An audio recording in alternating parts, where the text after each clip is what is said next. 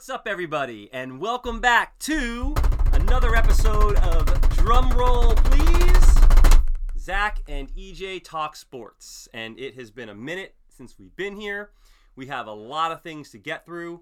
But before we start, I have to officially announce that I do have an arch nemesis. I cannot give his real name out, but his fantasy football team is Spam, and Spam, who has listened to this podcast and told me it is, in quotes, an hour of EJ whining. Which, as much as I want to disprove that, actually is true because I can come on here today and talk about what? My fantasy football team and how I scored the lowest amount of points ever. I could talk about the Mets and how they're doing their absolute best to blow the lead that they built, especially after getting through the toughest part of their schedule, and now they're in the easy part and they do nothing but lose. But I'm going to make it a point today to not give in to my arch nemesis and whine the whole time, and we are going to remain positive. So we have a lot of fun things to talk about today. Predominantly, it is all things NFL. My absolute favorite time of the year right now, going into the fall. First couple weeks of the football season with all that new energy, playoff baseball, weather changing, all sorts of good stuff. So we have a lot of things to get through. We're going to start first by talking about our impressions of week one and maybe playing a new segment where we throw out a couple names and talk about whether these players are a hit or are they hype. So, my man, welcome back. Last time I saw you, we were sweating out in the sun at the pool with rock bands cranking away behind us and talking into a water bottle with a microphone on it. So we are back in our studio today with our producer who is here and is proper technology for us to properly put on a great podcast, as she's given us a side eye from behind the camera. But why don't you take it away, my friend? Great to see you again, and tell me, what are your thoughts on week one? One main thing I noticed about week one is, as a Patriots fan, it's going to be a long season. We got embarrassed by the Dolphins. You did. Tua outplayed Mac Jones. Then Mac Jones got hurt. Our defense was bad. Our offense was worse. And the Dolphins did look good, but I think it might be a long season. I don't know if there's many teams we're going to beat. So it might be a Bryce Young or CJ Stroud season next year. We'll see. But also, I noticed the Bills-Rams game was a lot. Even though it was a blowout game, the quality of play between those teams I noticed it to be a lot better than the rest of the week. Because watching the Sunday games, there was a lot of missed kicks, a lot of penalties, and the Rams-Bills game was very clean. There was a few turnovers, but it was an exciting game. The Bills looked great. The Rams not so much, especially Jalen Ramsey, who looked terrible. Yeah, and Stafford getting sacked 6 times. Yeah. That was something. I mean, you definitely get the sense, and I think that, for most of us, with the way the Bills finished their season last year in that incredible game, but unfortunately a loss to the Chiefs, and having to just, sit on that all off season to come out and, I can't remember the last time that a team had that much hype around them and came out and definitively beat down a team coming into the season with the quality of talent and reputation and being defending Super Bowl champions like the Rams were. So that was just a definitive flag planting moment of, we are here and we're going to, back up the talk and the hype around us with our play on the field. So the Bills are good. What do you think about, some teams like the Seahawks and the Browns who kind of caught me off guard? I didn't expect to see what I saw from them. I thought the Jags played, competitive. Mm-hmm.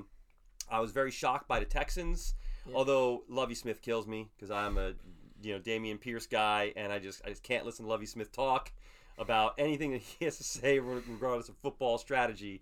That guy is on my short list of people right now that I'm not a huge fan of. But what are your takeaways on some of those teams? Well, the Seahawks, it was a super exciting game. I went in thinking that they were going to get killed, and I was hoping Courtland Sutton would have a big game. He didn't really. He had a fine game. Geno Smith looked really good, and he pretty much outplayed Russell Wilson. I don't think they're going to be able to keep it up this season. I think they can have a solid season because they have good weapons. Geno Smith's okay, but especially with Jamal Adams now out for the season, I don't know if I believe in that defense. That Broncos offense should have scored a lot more points than they did. That thing at the end of the game where they drained the clock, then took the timeout, then tried to kick like the 60-something yarder. Right. Made no sense. Then you look at a team like the Jaguars. I was impressed by the Jaguars' running game. I wasn't as impressed with Trevor Lawrence because at times he made some great throws. But there's still a good deal of throws where you're like, that was just a really bad throw. As a number 1 pick, year 2, you really want to start going and getting towards your prime. Yeah, I mean, in the NFL nowadays, it's really a 4-year window on a quarterback. But I know that we're going to get into a segment that, spoiler alert, may or may not have Geno Smith in it. But one interesting thing about Geno Smith, and maybe not even speaking specifically to him at this moment, we'll save those comments for that segment. But I think we as fans and maybe even, some NFL brass or possibly even coaches, don't know because we have not yet had any of them on our show, we treat quarterbacks like shiny new toys. So you get a guy like Geno Smith, who started with the Jets, had some problems there. Teammate punched him in the mouth, had his jaw wired shut. Left there, went to the Giants. His big claim of fame in the Giants was he's going to be the guy that Eli Manning lost his start streak to when McAdoo started him, and then started to bounce around. But at the end of the day, this guy is a competitive athlete. That came out highly touted. We often give up on guys, and we're ready to move on to the next round of people coming. And to me, the one thing that I noticed about Geno Smith, and you see it sometimes with even some of these other NFL quarterbacks, when they get their second or third shot, is their level of motivation. That they have that talent. All these guys have to have a certain base level of talent to make it to this point. And then really after that, it probably becomes a matter of how bad they want it. Were they handed it? Are they put in a situation to succeed? Meaning, were they drafted into an offense that suits their skills, or were they drafted into an offense that isn't something that they were set up to thrive in? I mean, you take a guy that makes a living, making plays with his legs, and you try to put him into a straight drop back passing offense, or vice versa. You have an offense last year in Pittsburgh where they wanted to move the quarterback around. You have a guy like Ben Roethlisberger back there with a refrigerator on his back, looking like he's throwing milk jugs instead of a football. You're gonna, you put people in positions where it is difficult for them to succeed. And I think Pete Carroll's a great coach. He's always been a coach that seems to kind of try to play to and scheme to his players' strengths. And it sounded like that was probably the reason that Russell Wilson, and the Seahawks had that divorce, was Russell Wilson had a specific, vision of what he wanted that offense to be, and he wanted to run through him. And it seemed that, Seattle, especially the Super Bowl winning team, Seattle, took offense to that being Russell Wilson's team because, could we really look at any of those seasons, successful Seattle seasons, and say that it was done on Russell Wilson's back? No. So we get these. I know we're kind of pivoting through, but it's an interesting existence and lifespan as an NFL quarterback. Nowadays it's 4 years. Got to prove it on your rookie deal, or you're not going to get that big contract, as we're seeing Baker and Sam Darnold and guys like that jump around. I mean, actually, 3 of those first 4 quarterbacks or 5 quarterbacks are now have jumped around. You have Josh, I'm spacing on his name. Josh Rosen, Baker, and Darnold. Josh Allen and Lamar are the 2 left of the big 5 that are moving on to those second contracts. Lamar doesn't have his yet, right? But he's going to get paid, and he's showing that he's here to stay. But who else in the week 1 kind of jumped out at you as some teams to maybe keep an eye on, or surprised you? Were you surprised as I was with the Texans against the Colts? Were you more surprised about the Texans or the Colts in that in that performance? I was probably more surprised by the Texans because they looked like without really any weapons offensively, any like top tier weapons, and they looked like a functioning NFL team, which worked. And then the Colts, I don't know about the Colts, man. They don't look like a team that can really make a deep push into the playoffs. And then one team that really shocked me was the Lions. The Lions, while losing, put up a very solid, respectable game. And their run game was great between Swift and Jamal Williams. If they had someone other than Jared Goff, they might have won that game. Their receivers look good. Their defense looks solid. I don't know how many games they'll win, but I think it'll be a lot like last season where they're not really... They might have a really bad record, but they're not going to be getting blown out every game. They're going to play a lot of competitive, close games. I actually am starting to see, I think, because again, we have not had a conversation with anybody from the Lions brass, but I feel like I'm starting to see what the Lions do see in Jared Goff, which is if you can keep the man clean and upright and keep the pressure off him. He's a very, very good quarterback, and he's very accurate. He, for the most part, makes good decisions. But, every quarterback is prone to a couple, throws. I mean, we saw Mahomes make a handful, that they wish they'd like to have back. But, Goff under duress, is a completely different quarterback. But I could see how they feel that with him there and, playing fundamentally right like they try to do, and especially if you watch on Hard Knocks, what they preach, he can be their guy. Long term, who knows? But I do feel that, he can give them a real shot this year to keep moving that franchise forward. I'm not as down on Jared Goff. I'm down on Lovie Smith.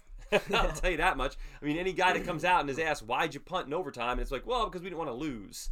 You know what I mean? Yeah. Like, come on. Like, how does that... The tie doesn't do much better for your record. Yeah, but if you're... I mean, what does that tell? What message does that send your team? And then, I'm a Dameon Pierce guy. I'm the guy that drafted him. He comes out and says, well, we would have liked to use him more than we actually did. It's just, I'm not a... Quarterbacks, sometimes I feel like maybe they can get things, right the second or third time around. Head coaches, I'm not sure, because they're the guys that, quote-unquote, set the tone. And we heard that spiel from a guy like McCarthy, who was like, I was out of the game and I just spent all this time, working through understanding the new NFL with some guys that I trusted, and now I'm coming back and I'm ready to. And he's the same old Mike McCarthy. So I'm not as high on retread coaches as I am maybe quarterbacks, finding a better landing spot than where they were. How about the Browns? What are your thoughts on Browns? Because that was one that had an eyebrow going up for me there. What I saw with the Browns was a lot better than I thought I would see, and because I thought coming in that offense would just be terrible, like a terrible offense. Jacoby Brissett was not that bad, and Chubb and Hunt really carried that offense, and they played a really good game. I don't know if they're going to be able to keep it up throughout the season. But we will see. They played the Jets this week, which get a chance to get a little momentum. Yeah. The Browns. Dolphin fan. We had Jacoby Brissett last year, and again, like I don't think I was as down on him as my Dolphin fan buddies are. And if they're listening, I know they're rolling their eyes right now. I think he's another guy that if he's not asked to do too much and he's not asked to put the team on his back, that he can be, a veteran that as Belichick showed that year that, Brady went down, Garoppolo went down, and then, Brissett had to come in and play some games that, if he's part of a scheme and he's, understands his role and he's not asked to do too much, that he can get them through, and at least be competitive until Watson comes back. But I think less Jacoby Brissett, and I know for me, even from a fantasy perspective, I let Chubb's value plummet because I was like, oh well, Jacoby Brissett is going to drag that whole team down. But they got a great defense. They have two solid running backs. They have a respectable receiving core now with Amari Cooper. They have more weapons. They have more weapons in Cleveland for Brissett than Brissett had last year with the Dolphins, for sure. Yeah. And once Deshaun comes back, that team could be scary. Yeah. Maybe not this year because it depends what type of hole they're in.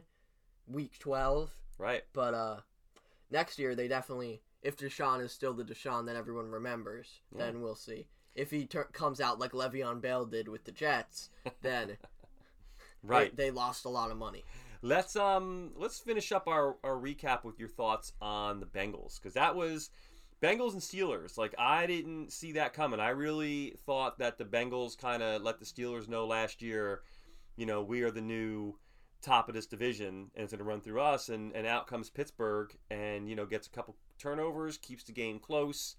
And, are we talking about this different if the Bengals don't lose their snapper, their long snapper? But yet, that's football, man. Yeah. You know what I mean? Like, that's football. And they had their chances. They had two opportunities to make kicks.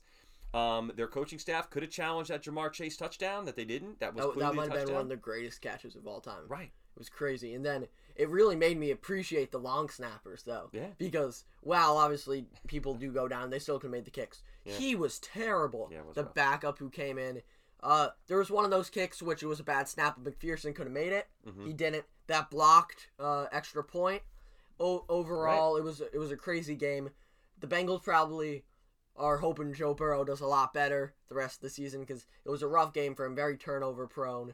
And the Steelers probably are happy about the win, but not too happy TJ Watt's going to be out for at least a significant amount of time. Yeah, they're saying right now 6 weeks, so he's not going to have surgery, and it's going to be 6 weeks. But who knows? I mean, right now we're not. When you're a Watt on the defensive side of the ball, you seem to spend a lot of time in street clothes. So as we saw, JJ standing on the sideline again, as Pat Mahomes and the Chiefs just went up and down the field on the Cardinals. So before we get to our picks, let's play a new segment here called Hit or Hype. And we're going to go off overreaction week 1. And I'm going to throw a couple players at you. And we're going to talk about whether you feel that they are going to continue this trend for the remainder of the season. That if week 1 was indeed a precursor to what we should expect from this player, or if we are dramatically overhyping this player for the rest of the season. And we are going to start in our local market with none other than Mr. Saquon Barkley. I'm going to go with Hit because when you look at Saquon, he obviously had that amazing rookie year. And since then, he'd been plagued with injuries. He came back last year, but he wasn't 100% himself. That offensive line wasn't great. He's now running under an improved offensive line. Offense which seems still not great, but seems to have a bit more firepower in it. And he looked as explosive as ever. And I think it might not be a great season for the Giants, but I think Saquon Barkley is going to continue to do all he can to put the team on his back. Okay, I am going to go with hype. I feel that his average yards per rush over the last few years has been declining. I do not know how good the Titans are. They did not look good to me. Fair. So it's hard for me to feel like if he was running against the AFC leading Titans last year and was doing this, I think I'd have a different take. But I have no doubt that we will see moments of flash from Saquon where he will break a long run. Maybe even each game we might see him rattle off a 25 or 30 yard run. But I think overall his production on a week in and week out basis will not be what we saw from him week 1. And then as always with him, you have the potential, the injury bug, floating around there as well. So I'm gonna say hype that if you were buying Saquon Barkley right now, you were buying high. Let's go to Atlanta and talk about Cordarrelle Patterson. That was a tough one. Obviously, he had a great year last year. Man, I'm losing my voice. But he had a great year. He looked really good in that game. I'm going to go with hype, though, because obviously before last year, he wasn't that star type of player. He's more of a Swiss Army knife, do it all, but don't do any of it too great. I think he's still a very solid player. If he was on a contending team, he could help them win. I don't know if he's going to be a top-tier running back or whatever you want to call him. I'm going to go hype. All right. I am going to go with hit. And the reason I'm going to say hit, one, because if you watched our last show, you realize that he was one of my guys to target in the draft. But I didn't get him. And therefore, another reason why my team didn't even get the 60 points. But speaking of Patterson, I feel like Atlanta obviously knows something we don't. Algier was actually a healthy scratch in that game. So we know that with Mariota racking up 70 yards with his legs and the way they're using Patterson, and I think that combination is going to be a huge part of the way that the Atlanta offense runs.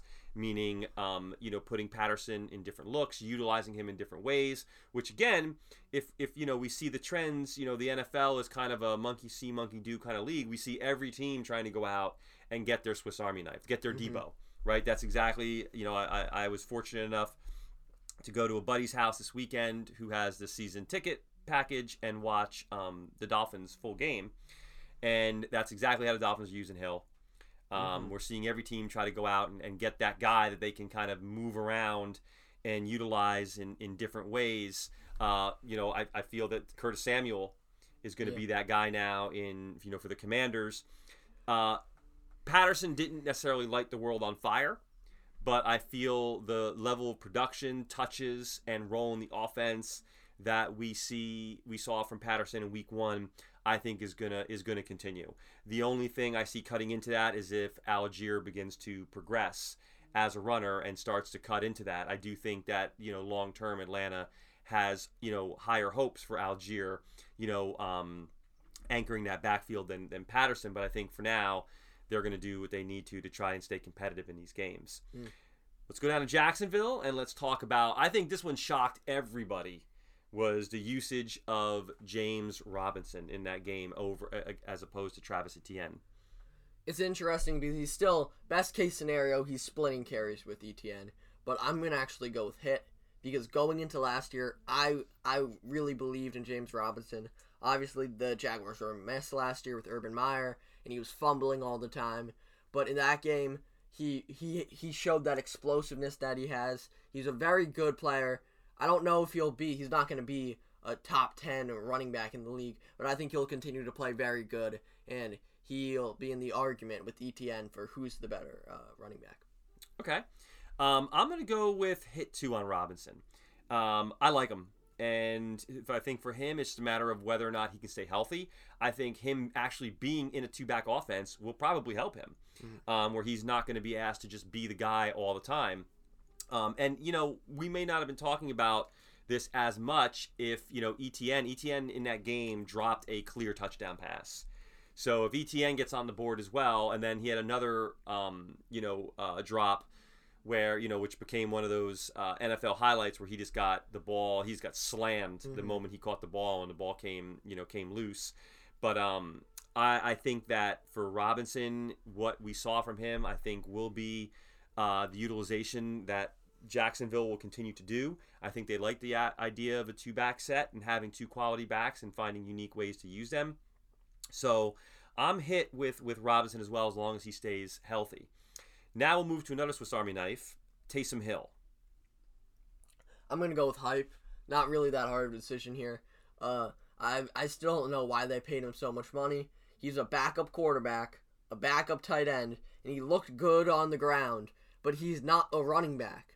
He really is a lot like Patterson, but a lot worse. He does a lot of things. He doesn't do any of them particularly well.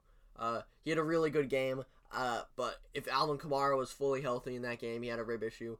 Alvin Kamara, who was also on my fantasy team, so I was sad. He's going to be a workhorse. He's going to be a large chunk of that offense. I don't think they're going to continue to give consistent carries to Taysom Hill, and I don't think he's going to produce on the carries he gets.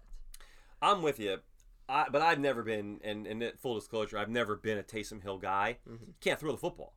He can't throw the football. So there's certain players in the NFL, and it's these moments where I wish I was like a fly in the defensive room to just hear the reasoning behind the way certain coaches or defenses choose to scheme against players. And, for example, Cooper Kupp last week against the Bills. Everybody in the stadium knew. Matthew Stafford, what I don't understand is how he isn't taken out of the offense. Meaning, you're not going to let Cooper Kupp beat you because... Put 3 dudes on him. Right. I am an average Joe music man and know that the second Matthew Stafford needs to make a play, he is throwing the ball to Cooper Kupp. The ball is going to Cooper Kupp. And against the Bills, Cooper Kupp was the entire offense. But he was open every play. Which is what, again, makes me scratch my head. And the same thing with Taysom Hill. When Taysom Hill is in the game, I always baffled to understand how he is, generating the offense with his legs that he generates. Because it is his legs. He can't do much in the air at all, because if he could, he would have been the starting quarterback. And he's not. And that's, that speaks volumes to me. So I am triple hype with Taysom Hill. But yet, you know what? He could be a hit if, if people just don't figure out how to stop this guy when they bring him in. But I don't see it. He doesn't do it for me. Let's move to the Pacific Northwest and our teaser from earlier on, Geno Smith. Hit or hype? I really want to say hype, but I'm not going to say hype. I'm going to go hit. Geno Smith, he went into the game, obviously, as we were saying, being bounced around the league, many spots, pretty much given up on. Everyone was like, why is Drew Lock not starting? Which people think you're bad when they say Drew Lock should start over you. And right. He came out, and he didn't play a great game. He didn't put up Josh Allen, Patrick Mahomes numbers, but he did what he had to do. Mm-hmm. He produced in the offense, and he got the win. And he's, as you said, he really wants it. You can tell he wants a starting job. He wants to win games. He's not going to be tanking or helping them lose games. He wants to win. I think he's going to have a really good season. I'm with you. I'm going to say hit, but with an asterisk, because it's not like Geno Smith set the world on fire. Mm-hmm. If Geno Smith went out and threw for 440, 3 touchdowns, no picks, we might have to say that's a little bit of a hype. We don't see him doing that, but he went out and he did his job. Mm-hmm. Seattle ran a balanced offense. Rashad Penny had 60-some-odd yards, although I got Kenneth Walker. He's coming back. So we got to hope that Kenneth Walker chews into that a little bit, get a little two-headed monster going. But you know what? I agree. Geno Smith looked excited. He looked motivated multiple times throughout the game. The announcers were talking about with their pregame interviews with Geno how he was really making it clear that he did not want that opportunity to he didn't want to squander this opportunity. And the other thing about it is, basically, the job was initially handed to Locke. Mm-hmm. It was thought to believe that it was Locke's job to lose. Geno won the job. Exactly. So you have a guy that's motivated on a team that's motivated and feels disrespected by Russell Wilson, and where he came in production wise, I'm going to say hit. I think that's a very, very reasonable level of production to expect week in and week out from Geno Smith. So we'll see.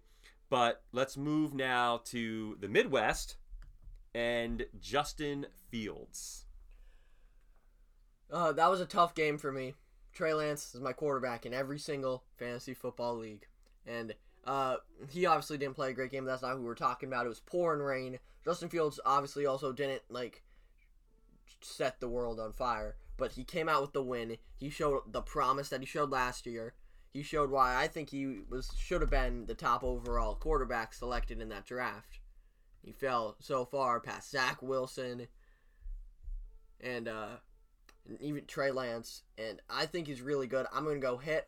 Obviously, the offense around him is not great, but he's got 2 good running backs in the system, a few okay, solid receivers. Cole Kmet's not bad. I don't think he'll be an MVP candidate, but I think he's going to continue to improve until next year we can probably compare him to some really, really good quarterbacks. Yeah, I think it'd be a lot easier for us to make this determination if we were talking about this at the end of this upcoming week when he's playing Green Bay in prime time, mm-hmm. hopefully in weather that's conducive for throwing and running the football. I just pulled up his stats for game 1 as we were talking against the Niners. And he had a 47.1 completion percentage, 121 yards in the air, 2 touchdowns, 1 pick, with an 85.7 passer rating. In that weather, that's not bad. It's not bad. We know he's going to make plays with his feet, mm-hmm. and we know he's gritty, mm-hmm. And that he's gonna gut out his performances. I think the question is going to become, can he with his arm get the ball to the playmakers and really be a facilitator in that offense, to utilize some of the weapons that they have, the guys they brought in. Cole Kmet, I don't even think he registered a reception in that game. I am going to say right now that he's hype. And the reason I'm saying that is more of a reaction to what the week 1 reaction was. And I just don't think that we're there yet with him where, week in and week out, he's going to be a very reliable quarterback. I think we're going to see a lot of that, carryover rookie year ups and downs still with him, mm-hmm. where I don't think he's going to be a solid plug and play guy from a fantasy perspective, or that he's going to, give us a consistent, 2 touchdown, 1 pick, If you were in a better system, would you have said hit though? I like the system that they're putting him in now. It's tough because with guys like Fields and even Tua, these guys that come out of these huge schools that maybe once or twice a year they're playing in a highly competitive game. They're not asked to make the throws that you have to make in the NFL, the windows. I mean, if you are Tua, for example, and I don't mean to divert from Fields, but I mean, we could look at Fields and the receivers that he had at Ohio State, and, you got Calvin Ridley, you got Waddle, you got Smith, you have guys you have Jacobs and a whole litany of running Tua. backs, right, in the backfield of Alabama. Half the time when you see the man's highlight reel, he's either throwing a quick slant pass to a wide open receiver / cross, or he's throwing the ball down the field and there's not even a defender in sight.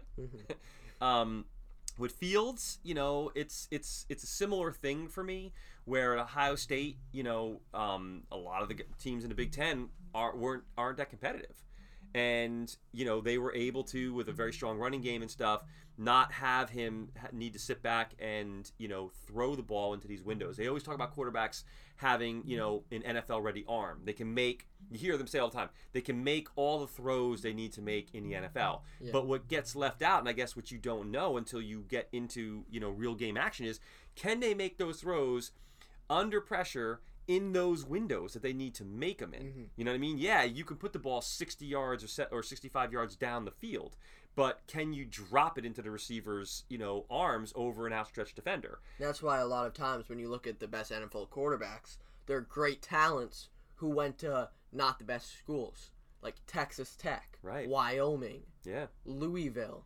And maybe that's another reason. You look at Kyler Murray, he's supposed to be one of those guys, but he went to Oklahoma. He had great weapons. And right now, he hasn't done enough where you can say he's the number one pick in the NFL. Right. And we'll see. I don't know how we got talking about Kyler Murray again. But you and I like to ping pong around, and that's be another interesting thing, because college football has now agreed in a couple of years to go to the expanded playoffs. So that'll be nice, because we'll now see some of these quarterbacks and some of these teams at least have to play and run a gauntlet of the more competitive teams, because I think it's safe to say, and this isn't a hot take, that there's a greater disparage in talent in college football than there is in pro football from team to team. Yeah.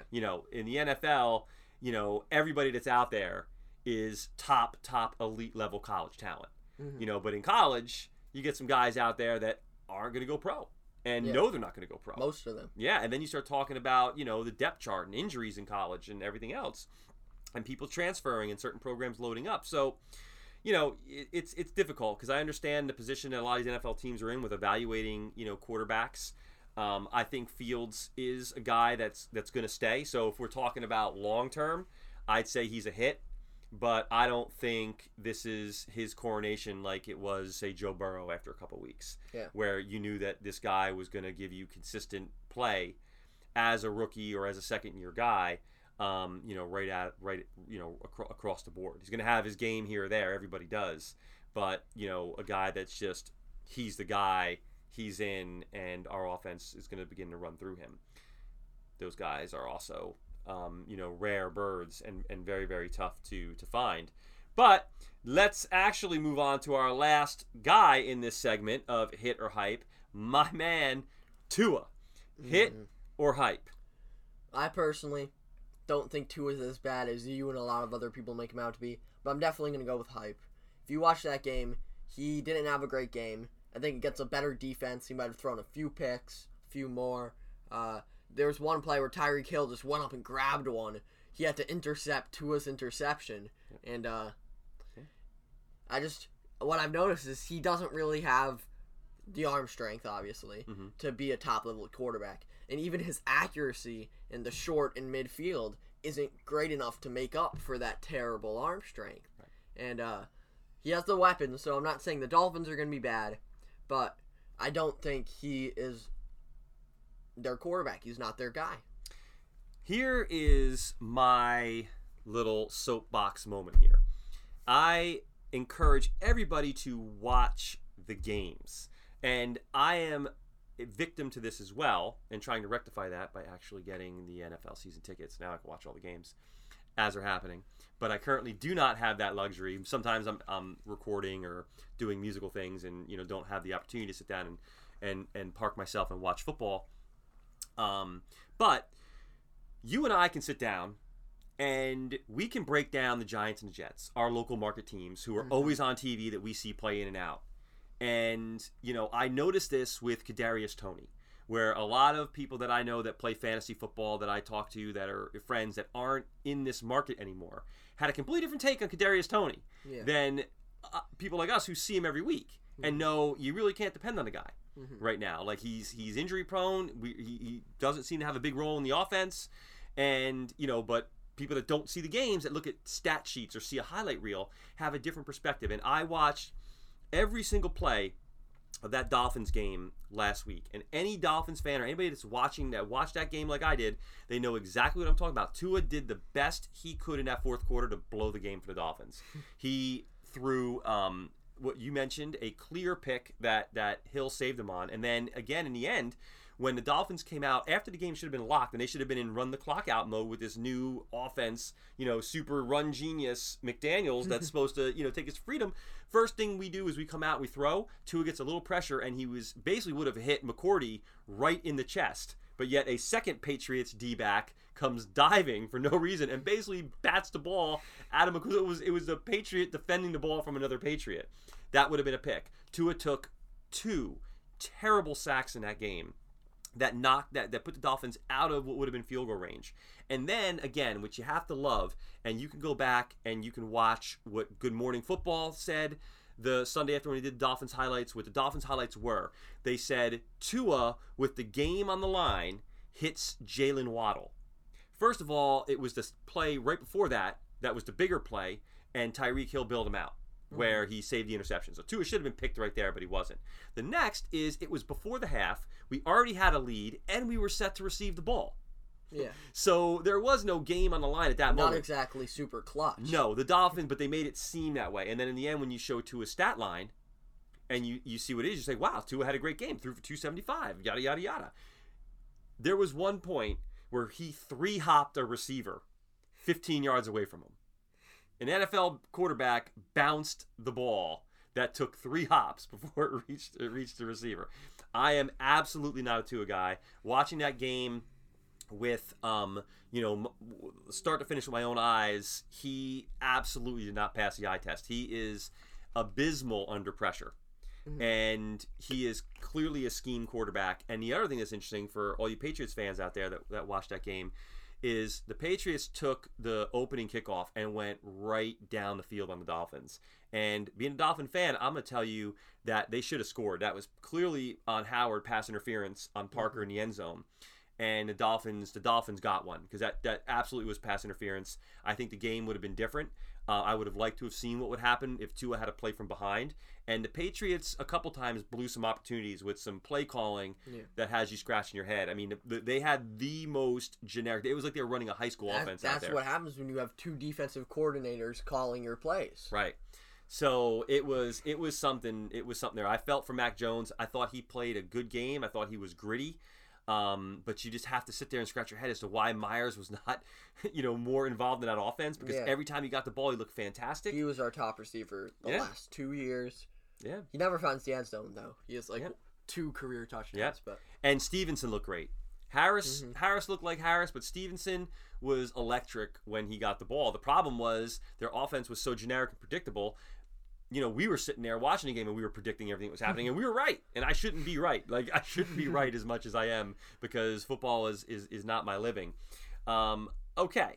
So with that said, what do you say we close out this week's podcast with our Week 2 predictions? Sounds good. We're going to leave, obviously, last night's game on the table. It's good because I would have picked the Chargers. Yeah. So. They covered. And we will start. I'll read them out. I'll give you the line as well. But we're going to talk about outright wins because neither one of us are gambling. So we'll just talk about who's going to win the game. We have the Jets at the Browns, and we have the Browns giving 6.5. It's interesting. neither team I'm a huge fan of. Joe Flacco is probably still going to be the starter for the Jets. For that reason, I'll take the Browns. They got two great running backs, solid offense with Jacoby Brissett. If Zach Wilson was playing, not a huge Zach Wilson guy, but obviously we can't judge after 1 year. I might have picked the Jets, but just the Browns without Zach Wilson, their defense is too talented, where I think their offense will at least score enough to outscore the Jets. The Jets kill me because as a Dolphins fan, I instinctively want to always hate against Jets. But I find myself also compelled by the Jets because I do like Robert Saleh. And you really want to see after the comments he made about taking receipts on all the haters, you want to see them come out and play well. My brother's a Browns fan. I always have a soft spot for the Browns as well. So this is kind of a tough game because I really don't want to see either team lose. But I feel that in Cleveland, with the weapons the Browns have right now and their defense, and like you mentioned, Joe Flacco at quarterback, I think the Browns are going to come away with the victory there. Next, we move to the Commanders at the Lions, and the Lions are giving only 1.5 points. I'm going to do the same thing I did every game last year. I'm taking the Lions.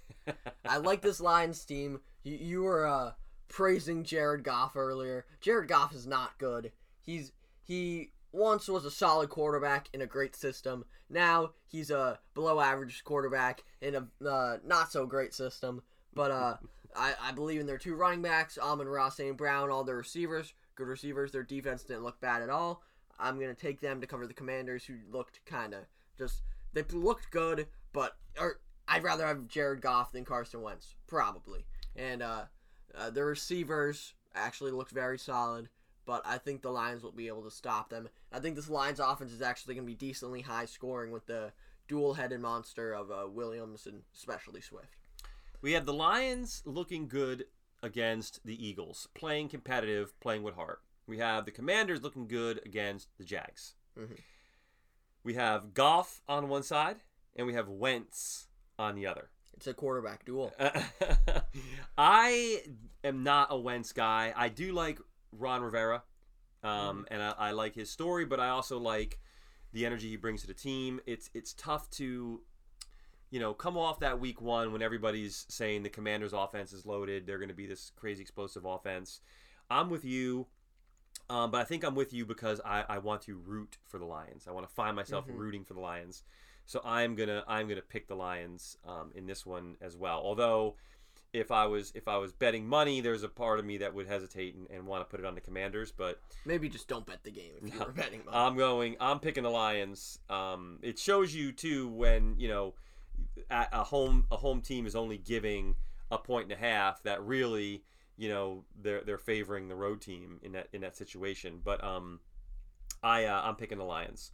We have the Bucks traveling to the Saints. The Bucks are giving 2.5. So a road favorite. It's interesting. The Bucks looked good Sunday night against the Cowboys. But the Cowboys also looked really bad. The Saints, Michael Thomas looked great. If Kamara plays, I'm going to take the Saints. Kamara is great. Thomas is great. Jameis, I've always been a Jameis believer. Solid defense. I think they're going to take it out of the Bucks. Bucks are a good team. I don't think they're as good, and not to say anything bad about Tom Brady, but I don't think he's the same Tom Brady who won that Super Bowl or the Patriots Super Bowls. He's still really good, but I just don't know if he's that same guy who can carry the team on his back. The defense isn't as great as it was when they won that Super Bowl. I think the Saints will be able to carve up that defense, and then the Bucks are going to lose that game. Okay. I am taking the Bucks. And the Bucks are very interesting because the one thing we are not talking about the Bucks right now are the things that we always talk about with Tom Brady football teams, which is actually football. Everything around the Bucks right now is, Giselle being unhappy with Tom and drama, and the Bucks right now, I think, we've gotten a little tired about talking about the ageless Tom Brady. Which I think is great. There's no Antonio Brown, no Gronk, no Bruce Arians, wild, flamboyant head coach. So the Buccaneers are just a vanilla team right now. They are just a I feel like they're going to be this under the radar team, because even when we look at a guy like Julio Jones or Mike Evans, they weren't very flashy and vocal receivers. They always were guys that got their numbers, but they weren't, attention seekers, if you want to use that term, which might not be the best term to describe it, but they're guys that are workmen that get their numbers and kind of have that Brady-like mentality of just go out there and win. So I could see the Bucs, with not a lot of, media hype around them right now, like they've had in a couple years or anything that follows the Brady circus. I could see them slowly just stacking up wins. So I'm gonna pick the Bucs. They don't traditionally, as you mentioned, play well against the Saints. But I think that this is a different Bucs team right now, where there's a lot of other more compelling storylines, and all the juice right now is in the AFC. That, even when we look at the Dallas game last week, the talk after the game wasn't anything to do with the Bucs. It was all about how bad Dallas was, Dak's thumb. So there's really not a lot, because I feel like, we're just repeating the same things about the Bucs and Tom Brady. Wow, look at him doing it at this age, yada yada yada. How many times can you say it? So I think that the Bucs will, start grabbing some more headlines, maybe a good, 3 quarters into the season, when they've been quietly taking care of business. And I think that that's the mode we're in right now, is quietly taking care of business. They got that win against Dallas. I think that they'll go in and they'll keep it going against the Saints. It won't be a very flashy game. I think it'll be, probably a very boring game to watch, to be honest with you. But I think that they're going to go and they're going to get the victory. We have the Carolina Panthers coming up here to face the Giants, and the Giants are giving 2 points. It's interesting. Once again, real quarterback duel here. Sam Darnold versus Daniel Jones. Neither are very good quarterbacks. Really, it's a great running back matchup. I think I like the Giants supporting cast, the offensive line, the weapons, and the defense a bit better, so I'm going to take the Giants. Okay. I'm with you on that too. I don't think either team is really that good. I think we're looking at 2 middle-of-the-pack teams, not bottom feeders, but teams that'll this is kind of like that push game for them. They'll beat the teams they're supposed to beat. They'll lose to the teams they're supposed to lose to. And this is a game where I see 2 teams that are probably evenly matched. But I'm going to take the Giants at home. I haven't seen enough from the Panthers to really have any faith in them. I mean, both teams, we can almost say the same things about. They have the opportunity to be explosive. They have wild card quarterbacks that can come out and for one game play lights out and look like the best quarterback in the league, or just come out and play and have you scratching your head as to what they're thinking. Has Sam Darnold ever looked like the best quarterback in the league? We got Baker. Oh, Baker. I was thinking Sam Darnold. I don't know what I'm talking about. Yeah, we got Baker. I mentioned Sam Darnold earlier.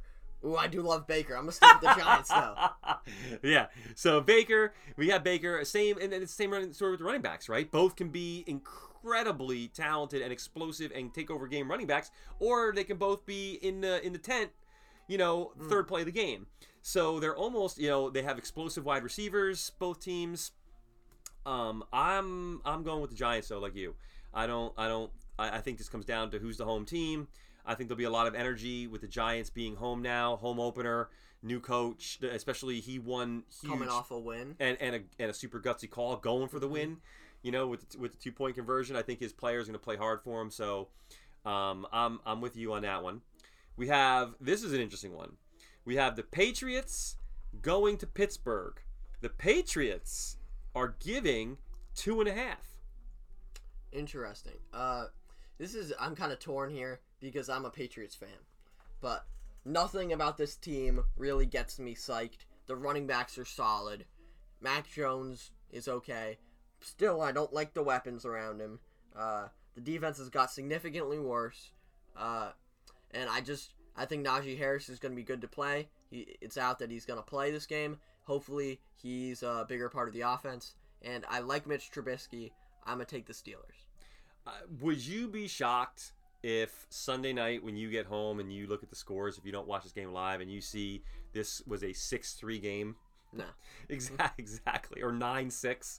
Like, I have no... Like, that would not shock me with this game. It's awesome. You have 2 coaching legends going against each other, and then everything else is just up in the air. Right now, I think Pittsburgh is in a little bit of a better place in New England.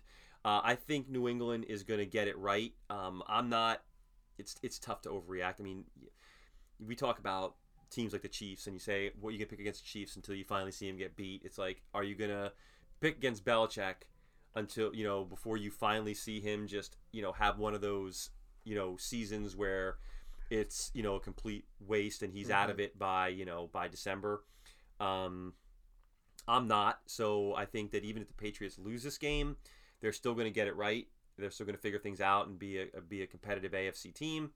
But at home, I think Pittsburgh, like you mentioned, is in a little bit of a better place right now. So I'm going to take the Steelers. Even without TJ Watt. Exactly.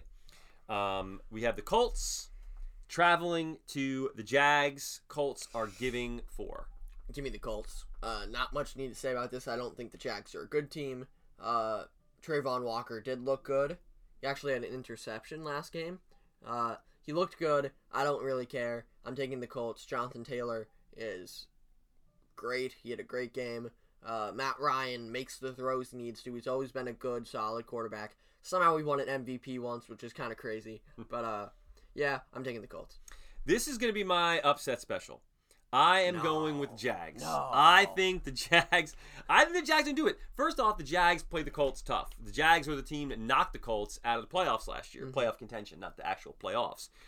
You're right about the Colts. The Colts are in this mode right now where they just keep getting these quarterbacks that are on their last leg. We saw it with Rivers. I mean, Wentz wasn't on his last leg, but, maybe a better term is retreads, or that kind of mode. Let's bring in a guy that is falling out of favor with his current team, and we're gonna revitalize him. The Texans hung in there with the Colts, and again, like you mentioned, I don't know we're getting with Matt Ryan yet. The Colts they have Pittman, and you have Taylor. Another receiver I was high on with them, Pierce, looked terrible. He had 2 drops in that game, and then got banged up. I think the Jags, they like I said, if Etienne caught that ball in the end zone, it's a different game. I think it's a couple plays here or there. I think Lawrence did not play great at all in that game. I think he can rebound and play a good game. It's one of those things. I wouldn't be shocked if the Jags won. So I'm going to take a shot here, and I am going to go with the Jags over the Colts. Our fearless producer, who I'm like 99% sure is playing apps on her phone, is taking down all of our information so that next time what we can do is we can actually keep track of our picks, and we can see who is going to be the person to win out on some of these. Yeah. Next, we have the Dolphins traveling to Baltimore. The Ravens are giving 3.5. I'm going to keep it short and sweet. We talked about the Dolphins a lot. The Ravens are the better team. I don't know if there's probably only 1 or 2 positions on the field where the Dolphins are better than the Ravens. One of them is receiver, but I'm going to take the Ravens. I don't think it's going to be a close game. I'm going to keep it short, too. As much as it hurts me to pick against my team, I am going to say the Ravens. Dolphins upset the Ravens last year, and I don't think the Ravens forgot about that. That was a point when the Dolphins were able to start turning their season around. That was a pivotal game for them. But I think that the Ravens are playing, with something to prove right now, especially Lamar, who's playing for a contract. So every game matters. I don't think they're getting the respect in that division right now that they probably feel they've earned.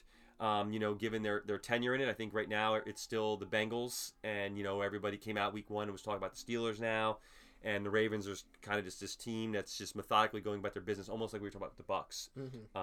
But they showed some real firepower against the Jets last week, and I think that there's a lot of hype around Miami right now. I think that's going to come down some.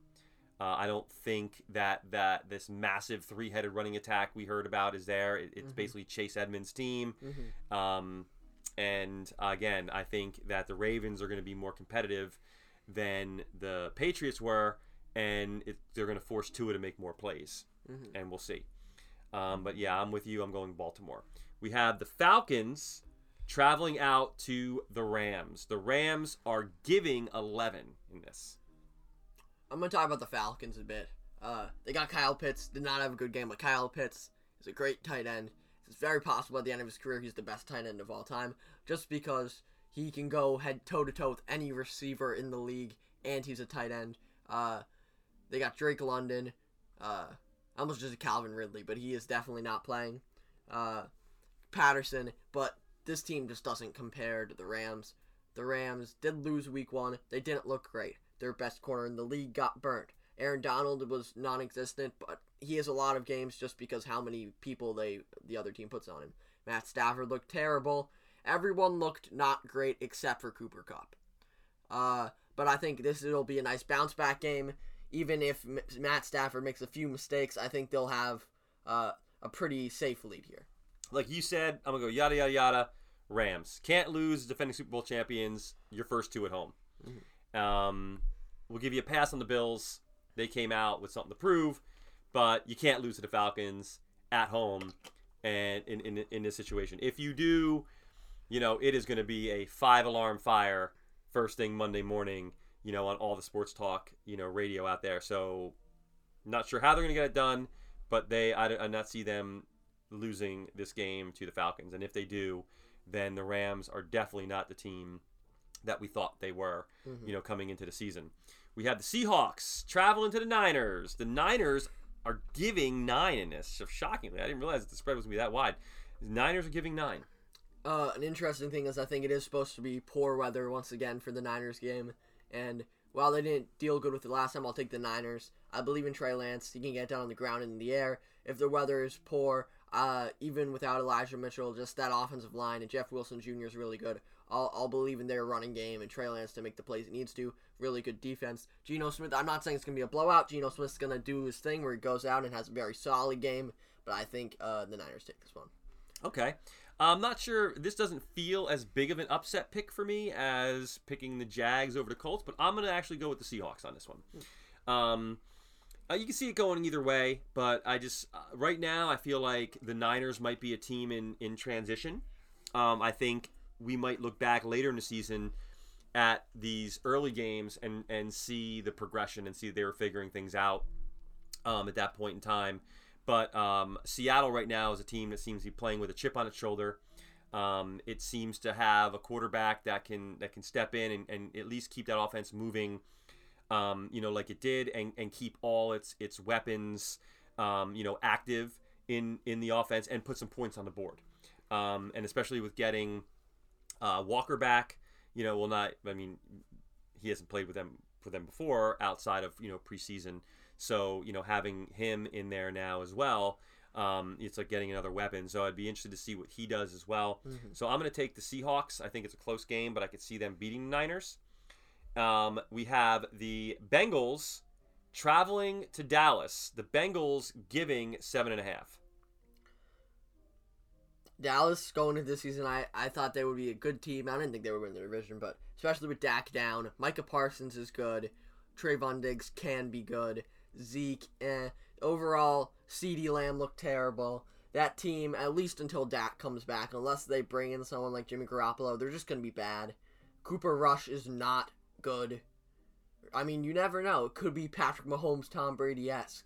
He comes in as the backup and lights the league on fire, but I don't think so. He's already played games last year, and he didn't look great. I'll take the Bengals, who also had a shaky game, but still almost won. I don't think McCarthy's going to finish the season. I just don't. Dallas looked terrible. Absolutely terrible. I have CeeDee Lamb, and he got 0 separation in that game. 2 receptions on 11 targets. And the Bengals, even though Burrow's stat line was really bad, you watch that guy play. That guy, he's just, no other way to say it, he's just a dog. Like, he just goes out there and plays, and that offense moves. And Jamar Chase ball. was insane. Right. So I think that Joe Burrow is something special. I think the Bengals coming off that game left a bad taste in their mouth. I think they come down to Dallas with something to prove. And again, I think that, we're going to see what Mike McCarthy's made of. But I expect the Cowboys to start off 0-2. We have the Texans traveling to the Broncos. The Broncos giving 10. Neither team, both teams did solid. Oh, both are 0-1 though, I believe. Yep. And Well, technical tied. neither of them have won. Yes, there you go. Winless. Pretty much the same thing. Winless. Give me the Broncos. Russell Wilson. The let Russ cook offense has never worked and never will work. I think they lean a bit more on the running game, and I think they come out with the win. I'm with you on that. I think the Texans just, I think Davis Mills is going to be a good quarterback in this league. Whether or not he's going to be a franchise guy, I don't know, but I think he's going to be a good quarterback. But the Texans, I don't know if they really have an identity on offense. Rex Burkhead is not going to be your guy, so you're going to have to figure out something for Dameon Pierce and how to get him involved in the offense. Nico Collins. But I think the Broncos have too much firepower right now. I think that they're coming off, a very disappointing loss with a coach, admitted some very serious, clock management. Prior to that game, they were on some goodwill tour, it seemed, out there, Russ and him joking, and everybody's lovey, and, feel good story, and the Broncos are going to, Russ is going to ride into town, and the Broncos are going to be the, in the Super Bowl. And, they didn't do anything to prove that. They were a mediocre team last year, and Russ was a mediocre quarterback last year. So you're taking mediocre and putting it on mediocre. That that's what you produced, but it doesn't mean they don't have potential. So I do see them, coming out and understanding that like they have some egg on their face from week one, and maybe playing with a little bit of chippiness in this game. The defense, I think, starts to get it right, and I do think that they're going to beat Houston as well. We have the Cardinals traveling to Vegas, with Vegas giving 5.5. I'm going to take the Raiders. Devontae Adams looked good in his debut. Derek Carr, at this point, watching Kyler Murray, Derek Carr is just as good or better than Kyler Murray. Maybe with DeAndre Hopkins, this would be a different game. We all know J.J. Watt's not going to play. I think the Raiders have the better defense. I think they have the better offense. I'll take the Raiders. What's crazy about the Cardinals, man, is the Cardinals, the last couple of years, they would have come out and beaten the Chiefs, and then they would come out and they'd win these next 5 or 6. They'd just steamroll these, and then they'd start losing and not make the playoffs. So for the Cardinals to come out and just get embarrassed like they did, I mean, the Chiefs could have put up 5 or 6 more touchdowns if they wanted. If they wanted to. They clearly called the dogs off. Like, if you watched that game. I think Vegas is a solid team. They're solid from top to bottom. They have very great, They have very skilled playmakers. I think Derek Carr is a solid NFL quarterback, and I think they have a good head coach. So, and they're playing at home against Cardinals. So it'll be very interesting to see. The Cardinals could be one of these teams that just completely implodes, and next year this time it's a whole different team than what we're looking at right now. I wouldn't be surprised. Would you be shocked if all of a sudden the Cardinals, they just blew the Cardinals up? I mean, but they've already paid Kyler. I find it very interesting that Kyler got his contract without that much struggle. Just they gave Kyler the contract, put in a clause. Kyler had them take it out. They took it out. And Lamar Jackson, who in his NFL career has been much better than Kyler Murray so far. He hasn't been getting the contract. He did get offered a big contract. He rejected it. Yeah, he's betting on himself. Yeah. I like that. I'm with you. Raiders all the way. We have the Sunday night game. Bears at Green Bay. This game would have been a whole lot cooler, man, if it was in December with some snow coming down or something. But you know what? It's a good one to have now, and we don't need to get into all the intriguing storylines. Green Bay getting embarrassed week 1. Are they the same Packers? Chicago, but we have the Packers in this game giving 10. What I'm going to do is I'm thinking about Aaron Rodgers, and obviously in that game, one of the first plays of the game, he had an easy touchdown. Christian Watson, great throw. I could have caught that ball. It was right off his hands. I might not have caught it, but... I think you would. I might not. I wouldn't have ran it to the house, but I probably might have caught it. And then after that, Aaron Rodgers just kind of seemed out of it, and it just wasn't really a game. Justin Jefferson was just toasting their defense. But what I saw in the second half, they put Jair Alexander, who I don't think he played last year. He was hurt. He got put on Justin Jefferson. Justin Jefferson went into the half with 150 yards. He ended the game with 180. So obviously he wasn't shut down, but Jair contained him to an extent. I think Jair is a good corner, and I'm going to bet on Aaron Rodgers because he owns the Bears. I don't know if the Bears are ever going to beat Aaron Rodgers. He's going to celebrate all over them. I have the Packers. Yeah. This is one of those yada, yada, yada Packers moments for me as well. It's until you see something out of character happen to the Packers, I'm going to pick the Packers in games like this. We've seen the Packers come out like they did last year and get embarrassed in week 1, play terrible, show there's a lot of rust, and then knock it off and hit week 2, and all of a sudden they look like a whole different team. They look like a Super Bowl contender until they get to the playoffs where they lose, as they always do. But I am no need to even expand upon it until I see it happen. The Packers win that game. And that takes us to our final game, which kind of makes you wince a little bit when I'm sure it looked good on paper a couple months ago. But we have the Monday night game. Oh, we have double Monday nights right this year. There's 2 Monday We have the Titans and the Bills. I'm going to pull one from your book, yada, yada, yada, Bills. Yeah. Derrick Henry didn't look very good, and that overall offense just looked kind of terrible. The defense isn't going to stop the Bills. It very possibly could be like 45-0. Mm-hmm. I think what the Titans need to do is they got to pull a Bill Belichick and just slow down the game. Give the Bills like 3 total possessions and just slowly run it down their throats and contain the offense to an extent. I still don't think they'd win, though. I got the Bills. Right. The Bills, to me, are like Clubber Lang in Rocky 3, man. They're just going to be destroying everything in their path, waiting for that match against the champs. Not Super Bowl champs, but we know who they're waiting on. Mm-hmm. They're waiting on whoever they're going to see in the AFC Championship, which I think if they could draw it the way they want, they'd want the Chiefs there and get their revenge. But I think that this is just going to be an absolute beatdown. I love Mike Vrabel. I'm a Titan fan. I like the way that they kind of play. But I just think that this is one of those years for them where they're going to need to go into this year and begin to reload. Yeah. Because I don't think that they have the horses right now, especially to keep up with the Bills.